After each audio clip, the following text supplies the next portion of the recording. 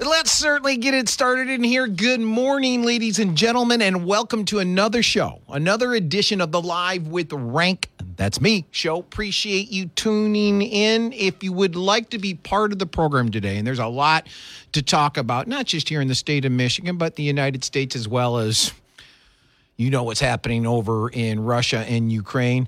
We'll certainly get into all of that today and more. If you would like to join us, please do so. Lines are going to be open soon, 269-441-9595. Well, actually, they're open right now. I just want to get my first segment out there of what I'd like us to talk about today as we keep adding to that. Again, it's 269-441-9595, or you can email me at rank, R-E as an excellent, N-K, at townsquaremedia.com. You can also join us if you have an app of one of the stations you're listening to me on. That's now up and running in our new systems here, so you could certainly send us an app chat if you would like. Let's start off the day with some good news.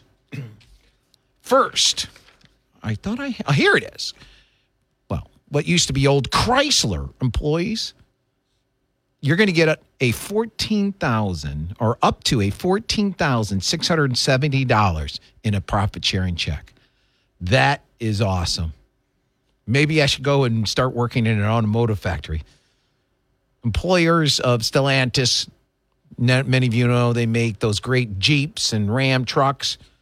Represented by the UAW will benefit from the removal of a profit-sharing maximum in the 2019 contract and now see their checks rise up to $14,670 before taxes. It's the biggest payout in more than 35 years. There are 43,000 eligible workers for the checks. The maximum payout is an 83% increase from last year. So congratulations if you work for, well, any of the automotive companies. You guys all made a lot of money this year, so great to start off the show with that. I think the company itself made $15 billion, or I'm not sure, something like that. It was pretty high, I saw. So, and again, awesome.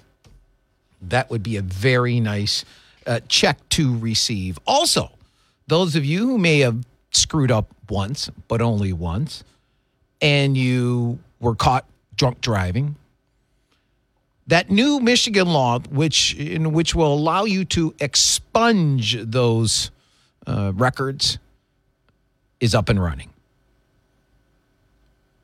Now, we spoke about this a few months ago. This law will allow you guys convicted of a first-time drunken driving offense to petition a court and ask them to put aside your conviction. You need, I think, 3 years. That went into effect this month.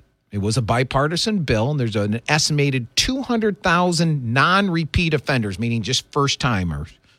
If you're a second-timer or more, you cannot do that. Offenders will not be eligible for expungement under the new law if their violation resulted in serious injury or death, if they were driving a commercial vehicle with a commercial driver's license, or if the incident occurred when a child under the age of 16 was in the car. You're not able to file for an expungement. A judge asked for the expungement can consider whether the individual has, quote, availed himself or herself of rehabilitative or educational program. So, if you have one, and I think it needs to be 3 years, you should look into it. Call the courts. Maybe go to the website. Do a DuckDuckGo search, not a Google search. You shouldn't be using Google. DuckDuckGo search or some other internet search engine for, and just look up Michigan expungement drunk driving, and you will find it. Yesterday, I had and met him for the first time, and he was really introduced to all of you for the first time on the show, Congressman Huizenga. He was a state rep, I think, up through 2009, did 6 years, and then he won his congressional seat in 2011, started in 2012 as a congressman. I believe it was the 2nd District up by the Holland area. Well, due to us, again, Michigan losing a congressional seat, so now we're at 13 when we were at 14. I think just a decade or two ago, we were at 16. They had to not only redistrict, as you know, the Democrat Redistricting Commission put forth their maps, but more districts got put into with each other due to the lack of population growth here in the state of Michigan. So our population may not have to increase because it didn't decrease, but other states' populations increased. And a lot of those states in their populations that increased were due to illegal aliens because they get counted in the census. Remember, that was the big beef we were all talking about, and President Trump was trying to save America by saying, okay, in the census, if this is the way I saw it, in the census, if you want to count all the illegal aliens in here in the United States, so all the people physically within our country, fine. But when it comes to appropriating districts, congressional districts, which equate to congressmen and women, which equate to more representation in your state or for your state in the federal government, you can't use the illegal alien number. And the left said, no, we should be able to use the illegal alien number. And I never got a good explanation for that. I don't know if any of you have a good explanation for that. If I remember correctly, the best I heard was, well, they live here too. They live here illegally. That would be like you saying this or me saying this to you. You know that guy who just moved into your bedroom upstairs? No, we're not going to ask the police to throw him out. No, you can't do that. That's ungodly. It's unheard of. What are you, an animal? No, that person now lives in your house. Oh, and you have to pay for his food, his heat, his everything. And they get a say in what happens in your house. Is there any difference, guys? I like to simplify these issues as much as possible. And I think that I just stumbled on that, maybe. I don't know if I said it before, but that's what it's like. Everybody who wants open borders, everybody who wants illegal aliens to be able to stay here in the United States should also not have a problem with people moving into your home and then just squatting there. You can't kick them out. You can't have the police move them out, that's for sure. You can't kick them out. You have to pay for them, and they get to make the decisions, help with a decision. They get a vote in the decisions in your household. It's the exact same thing. Now, due to that, I was wondering, how did I get down this? Well, usually I'm dealing with Michigan information. It was all about my interview yesterday with Congressman Huizenga. If you didn't hear it, all my shows are podcasts now, cut up by 1-hour segments. So if you go to my flagship station's website, WBCKFM.com, up at the top left, you'll see quick links, Radio on Demand. That's our podcast program, Radio on Demand. And you'll see yesterday, hour 1, go about halfway through, you'll hear my interview with Congressman Huizenga. It basically was an introduction to all of you. The next interview we have him on, I want to drill down on some of the policies that he has been pushing in Congress since 2012, as well as what he would do, because he now is up in a district, the new district here in the state of Michigan called the 4th. The 4th was by landmass mainly Congressman Fred Upton's district. And he had not said if he's running or not in the 4th district. So we had Congressman Huizenga. There's a state rep out there who was running, as well as a first-timer, if I remember correctly. I remember off air asking Congressman Huizenga if he knows what's the deal. Is Fred going to run? And he had not heard. He didn't know yet. Well, there's some news on that. I wonder if my interview with Congressman Huizenga motivated this. I don't know. I'll tell you about it coming up right after this. You're listening to the Live with Rank Show. You're listening to the Live with Rank Show. That's the best I could find with On the Run song. Is Fred Upton running in the new 4th District, or is he not? That is the question. Yesterday, we didn't know. Congressman Huizenga came on my show to talk to all of you. Many of you are or would be if he wins the primary and then wins the general election, he would be your congressman. And I asked him, I can't remember if it was off air or on air or both. Does he know if Fred's going to run yet? No one really knew. And then I read this in the Detroit Free Press this morning. Veteran Michigan Congressman Fred Upton has begun airing TV ads in a move that increases the likelihood he will seek re-election in the new 4th Congressional District. He's going to spend $213,000 in broadcast and cable TV ad buy in Western Michigan, which will last for a week. Could it be because Congressman Huizenga was on yesterday here? Or was that already in the plans? I'd like to think it's because he was on my show here. Second of it is this. Really? Fred, you've been in Congress since, I don't know, was it the 40s, 50s? Actually, I think it was the late 70s. Name recognition is something that you're not fighting with. Now, possibly if he's airing these TV ads in the new areas of the district, I'm not sure. Upton's campaign spokesman, Jamie Rowe, said he has not made a final decision on whether to run once again. Now, just so you know, he promised all the voters when he first ran that I think he said he would do 5, if I remember, 5 terms, and he promised them he will leave after 5 terms. That was 30 years ago.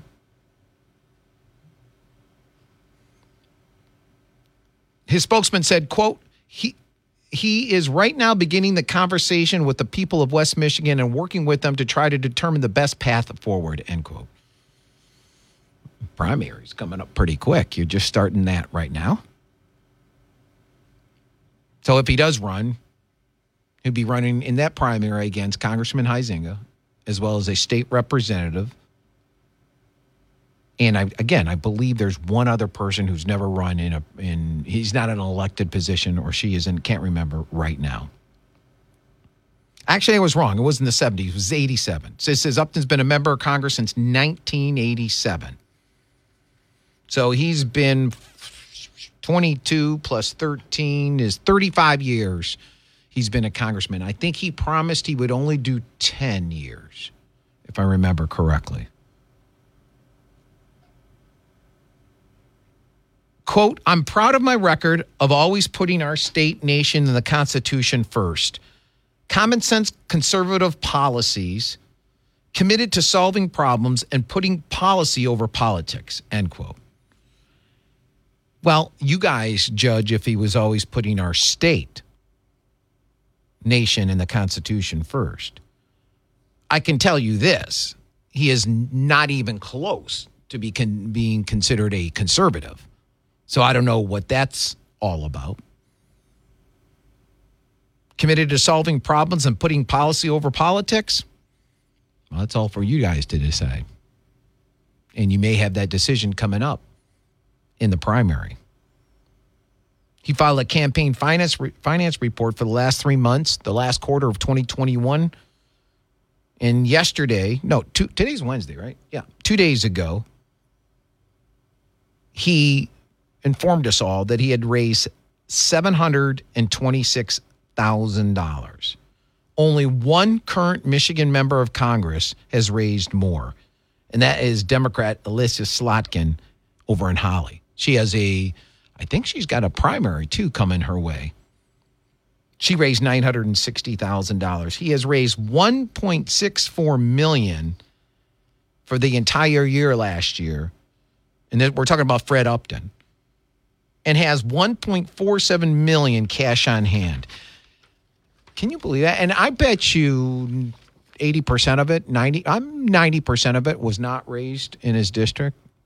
Now, I understand you probably could never raise enough money in your district to run in the way elections are today. But that's an awful lot of money, wouldn't you say, for one congressman to have? Huizinga's year-end campaign finance report show he raised $409,000 in the last 3 months and $1.18 million for the year. He has about $1.14 million cash on hand. So you're looking at $1,470,000 that Upton has on hand to run against him, and then in the general, and Huizinga has $1,140,000. Now, here's an interesting note, and this was from a person called Paul Egan in the Detroit Free Press, and they always do this, and I always point it out to you. He talks about the state rep, Cara, who has backed Trump's, quote, unsubstantiated claims that the election was stolen, end quote. Every time they bring up anything about Trump and the election, every time they cut and paste unsubstantiated claims that the election was stolen. Every time. Now, I would have, when I was first writing some notes I wanted to say on air, I wrote, I would have more respect. And then I deleted more and I put the word some respect for these people who write words on computer screens because they're not news people or reporters.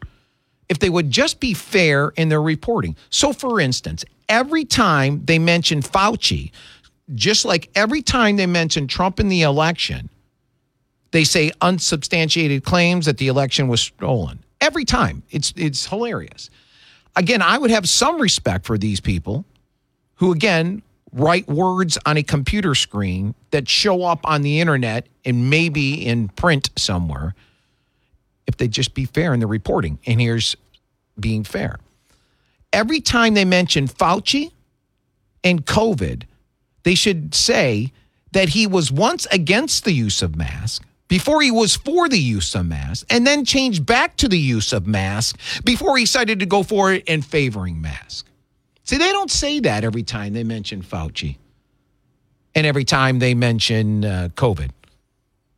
But yes, at least then they would be fair. Yes, Fauci, who, every time, who was once against the use of masks before he was for the use of masks, and then he changed back to the use of masks before not using masks, and then decided to go back to favoring masks. Yeah, that's all I have to say about that.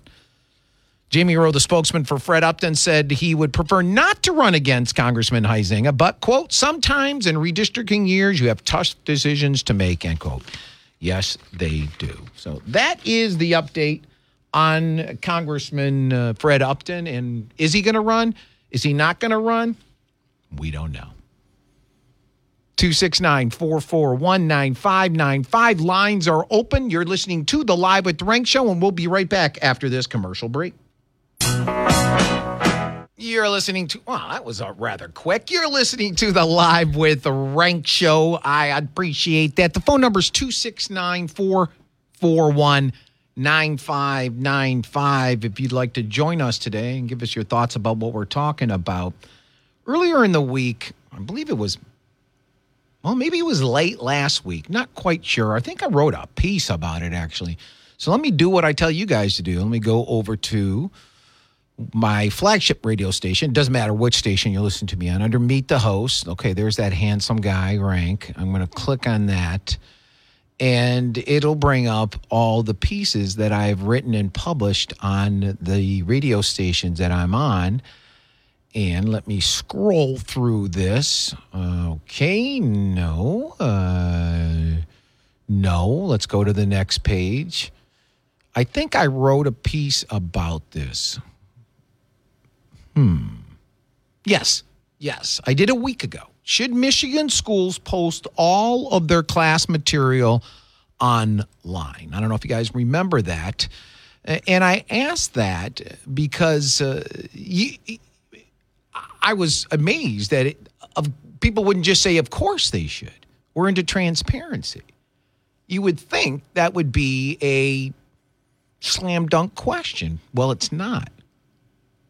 I found it very interesting and telling when I read an AP headline that read, quote, GOP pushes U.S. schools to post all class materials online, end quote. Now, the interest, when I said I was very interested in that, I thought it was telling, is from the headline informing us that only Republican state lawmakers are the ones pushing for transparency in our public schools and to help our children. Now, it was telling because they do not report that Democrat politicians are concerned about transparency when it comes to what our children are taught in the public schools. And there are bills that are being presented in or issued or sponsored or what have you, submitted, I guess, I'm trying to think of the right word, in state houses across the country. And in this particular one, they were talking about Ohio, but I did see Michigan was a state where it was also occurring. Michigan State Representative Gary Eisen introduced HB House Bill 5722, Curriculum, Instruction, and Materials Transparency Posting. And it basically says that you need to post all the classroom materials online that you will be using in teaching. And if you don't, in this particular bill, you could lose 5% of your state aid. Now, again, you would think it's a slam dunk. Why would anybody be afraid of presenting what they're teaching your kids? It's us. We pay these people. They work for us. Everything they have in their classroom is from us. Even when they got their hazard pay from working from home, because it was hazardous to work from their homes, I guess, that came from us, the people. Well, after I spoke about that in depth, and again, I reach out to any of you who think differently, give us a call at 269-441-9595. Maybe I'm missing something here. Always willing to talk about it. One of you, a listener, Dr. Peterson, emailed me and said, quote, I think you're spot on in regards to transparency of the functioning of our schools. And then he goes on into some depth in the email. He's on right now here to talk to you guys. So let's go to Dr. Peterson. Good morning, Dr. Peterson. Welcome to the Live with Rank show. Hey, good morning. And I have to tell you, you play the best intro music. Oh, thank you. Thank you. You like that one. If I could see the light, I was hoping people could get that, because it's just basically just trying to see what are you trying to teach our children? And apparently the Democrat Party and the teachers or many teachers, the unions also, are against transparency when it comes to what is being presented to your children in these public schools. I agree. And the unions, once upon a time, I was a principal, and the unions, we fought with them constantly. And we need to hold the teachers accountable for that which they're doing, which is teaching our children. And every way we can do that is better for us. Right. You wrote having parental knowledge of that. Right. You wrote having parental knowledge of that, which is taught, should be something that schools strive for rather than attempt to avoid. The more we can have the people aware of what is occurring in our schools, the better. You went on to say, if it was Dr. Peterson's world, I would go so far as having schools built with small rooms between classrooms that have one-way mirrors and encourage parents to come and observe their child's class. Now, you are a former or retired principal, you're saying? Right. I was a professor for a long time, retired professor, but a long time ago I was a principal. Okay. And you're right. I did everything I could do to get people in the building. We want them to see what's going on, how we're benefiting the community. And not only that, they can see what we're doing well, but we also want to see where we could use some help. So getting people in the building should be a big goal of ours. And you bet I want parents to be aware of what we're teaching their children. And you know, I guess I'm coming from the old school of the 3 R's plus history, you know, pertinent stuff that we as a society say we want you to have this knowledge. And with that, too, we should do these high-stakes tests every year how much of this knowledge that we as our society find valuable do you know? And based on that, we should be looking at that as far as teacher pay. And I've got a lot of issues with this. So go ahead. How would you base? Teachers would say that it'd be unfair for them to be their pay be based on the success of their students because there's a lot of other factors involved. Yeah, it's value added is what we're talking about. And we could do a table where value added, of course, if I have students who are on the 10th percentile, it's easier for me to bring them up higher than someone who gets students who are in the 98th percentile. But we could do that math in there to figure that out to make it fair and have ranges of pay. If you're really a good fourth-year teacher, you might make as much as a not so good eighth-year teacher. And why wouldn't we do this? I know very few professions where the people automatically get a raise each year just for living a year longer.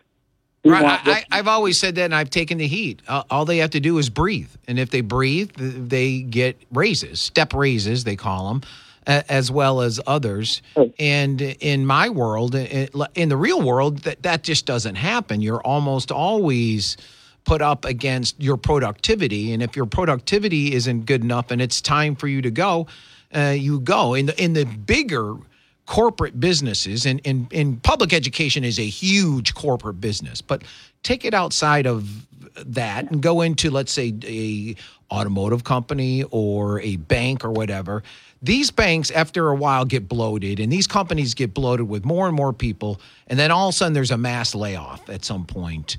And that happens. That's never happened in schools. In fact, they always say we need more and more and more, and that's a whole nother discussion. But when it comes to how productive you are, for instance, I remember you wrote this. We have only taught when students learn and students have learned what they can demonstrate knowledge and skills, is what you wrote in that original email to me. You say, and to repeat once more, schools are a business. Oh, good. You agreed with me. And the product they produce is the future of our society. And that's why it's very, very important. Correct? Yeah, absolutely right. We've always said that for a long time, that you've only taught when the students have learned. And if they cannot demonstrate their new knowledge and skills, they haven't learned. Or they only know in this one spot that hasn't generalized to a different environment or a different time. And we're not doing our job. And we can assess learning. We can't assess every single thing you've learned. We give a test that projects out that you know these answers, we'll figure you know the rest. And we should be accountable for that which we produce. Well, a long time ago, I was a teacher. I encouraged people to come in and watch me. I could care less. I was going to teach the exact same way, whether they were there or not. And not only should we put out the curriculum we're going to use, I think we should also list the methodologies that they're planning to use within that curriculum, because there are some methodologies that are more beneficial than others. So why do you think the teachers' unions, the Democrat politicians, and teachers, I'm not saying all of them, but a good part of them, I guess, are against transparency when it comes to teaching in their classrooms? Well, would you like to have a job where you're not accountable for that which you produce? Yes. And we're just going to keep you on. And by the way, it takes about 3 years of hard work for an administrator to get rid of a teacher who does not belong in the industry. It's very difficult. Oh, I remember they have those rooms in New York City where it's so hard. It was like an 80-something page process to go through to get a teacher fired, and so they just wouldn't do it. They would just pay them to sit in a room all day and look at the walls. But they didn't, and they literally, they just didn't want them to be around the kids. Because some of them actually, it was pretty bad. But all right, you also had something real quick you wanted to say. You told me at break about the interview I had, or at least about the race in the 4th district. Sure. And, and I think this is a question we should ask everyone running for the U.S. Congress, and there who are already those who are there. We should say, considering law and order and equal justice for all. What specifically will they do to address the crime of perjury committed by high-ranking federal officials when they lied under oath to the U.S. Congress? When we don't address these laws being broken by high officials, what does that do to law and order in our country and people's view of equal justice for all? I think it's a fair question for every congressional candidate. We want specific answers, not some answer out there, well, I'll look into it. All right. We need to know why they're not holding these people accountable. I totally agree with you. Thanks a lot for calling in, Dr. Peterson. Appreciate that. 269-441-9595 if you have a thought about what we're talking about today or my discussion there with a fellow listener of yours here, Dr. Peterson. And when it comes to our legal system today, it is, along with the media, the mainstream manipulative media, our legal system and the people who are in it, who are allowing politics, who are allowing politicians to push them one way or the other way, which then gives us two tiers of accountability, is going to be a huge problem. When the left can do whatever they want and get away with it. And I'll give you an example.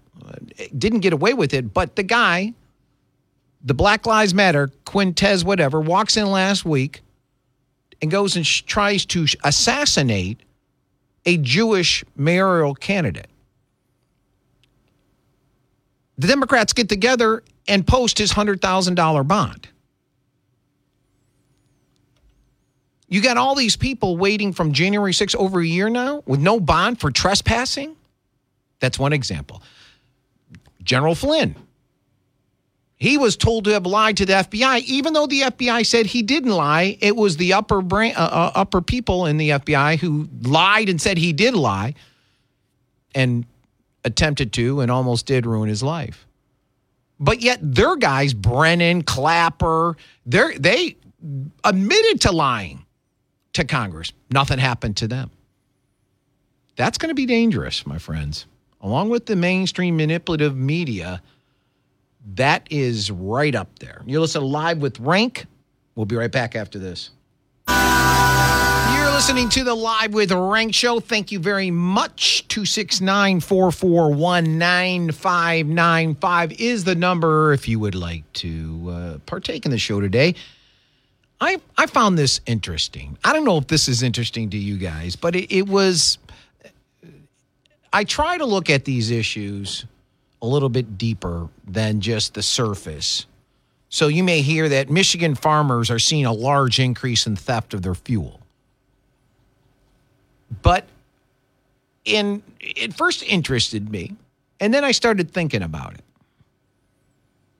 So I wrote a little piece, put it out there, titled exactly that, Michigan farmers see a large increase in the theft of their fuel. And this is what I started thinking about, which then led me to say, well, maybe I will write some of this down and see if a piece comes out of it. And it did. So when the price of oil increases, and it's going to go up big, we're being told, most people feel the pain by the increase of a gallon of gas.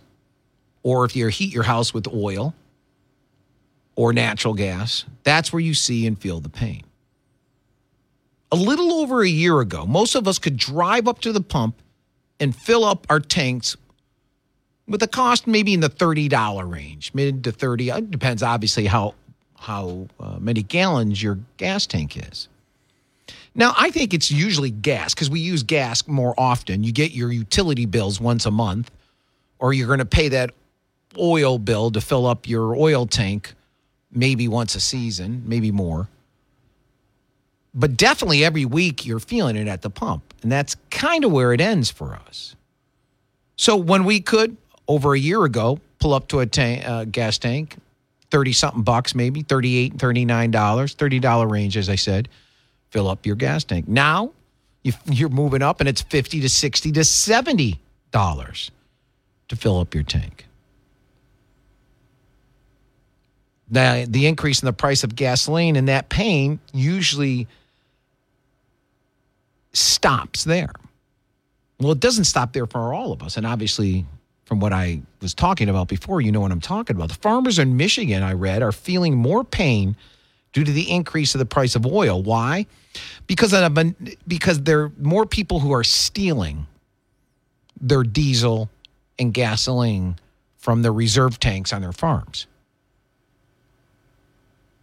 So, again, the reason why I decided to write this, and I'm hoping you guys just don't read or look at that headline and say, well, it's all explained there. Take a few minutes to read the article, hopefully share it, and you'll understand what I was thinking about also. But here's something. Here's another consequence of taking us from being energy self-sufficient just over a year ago to begging other oil-producing countries to pretty please pump more oil for us. And this is another example of the very many unforeseen consequences that most people do not even consider when they cast a ballot. Think about that for a second.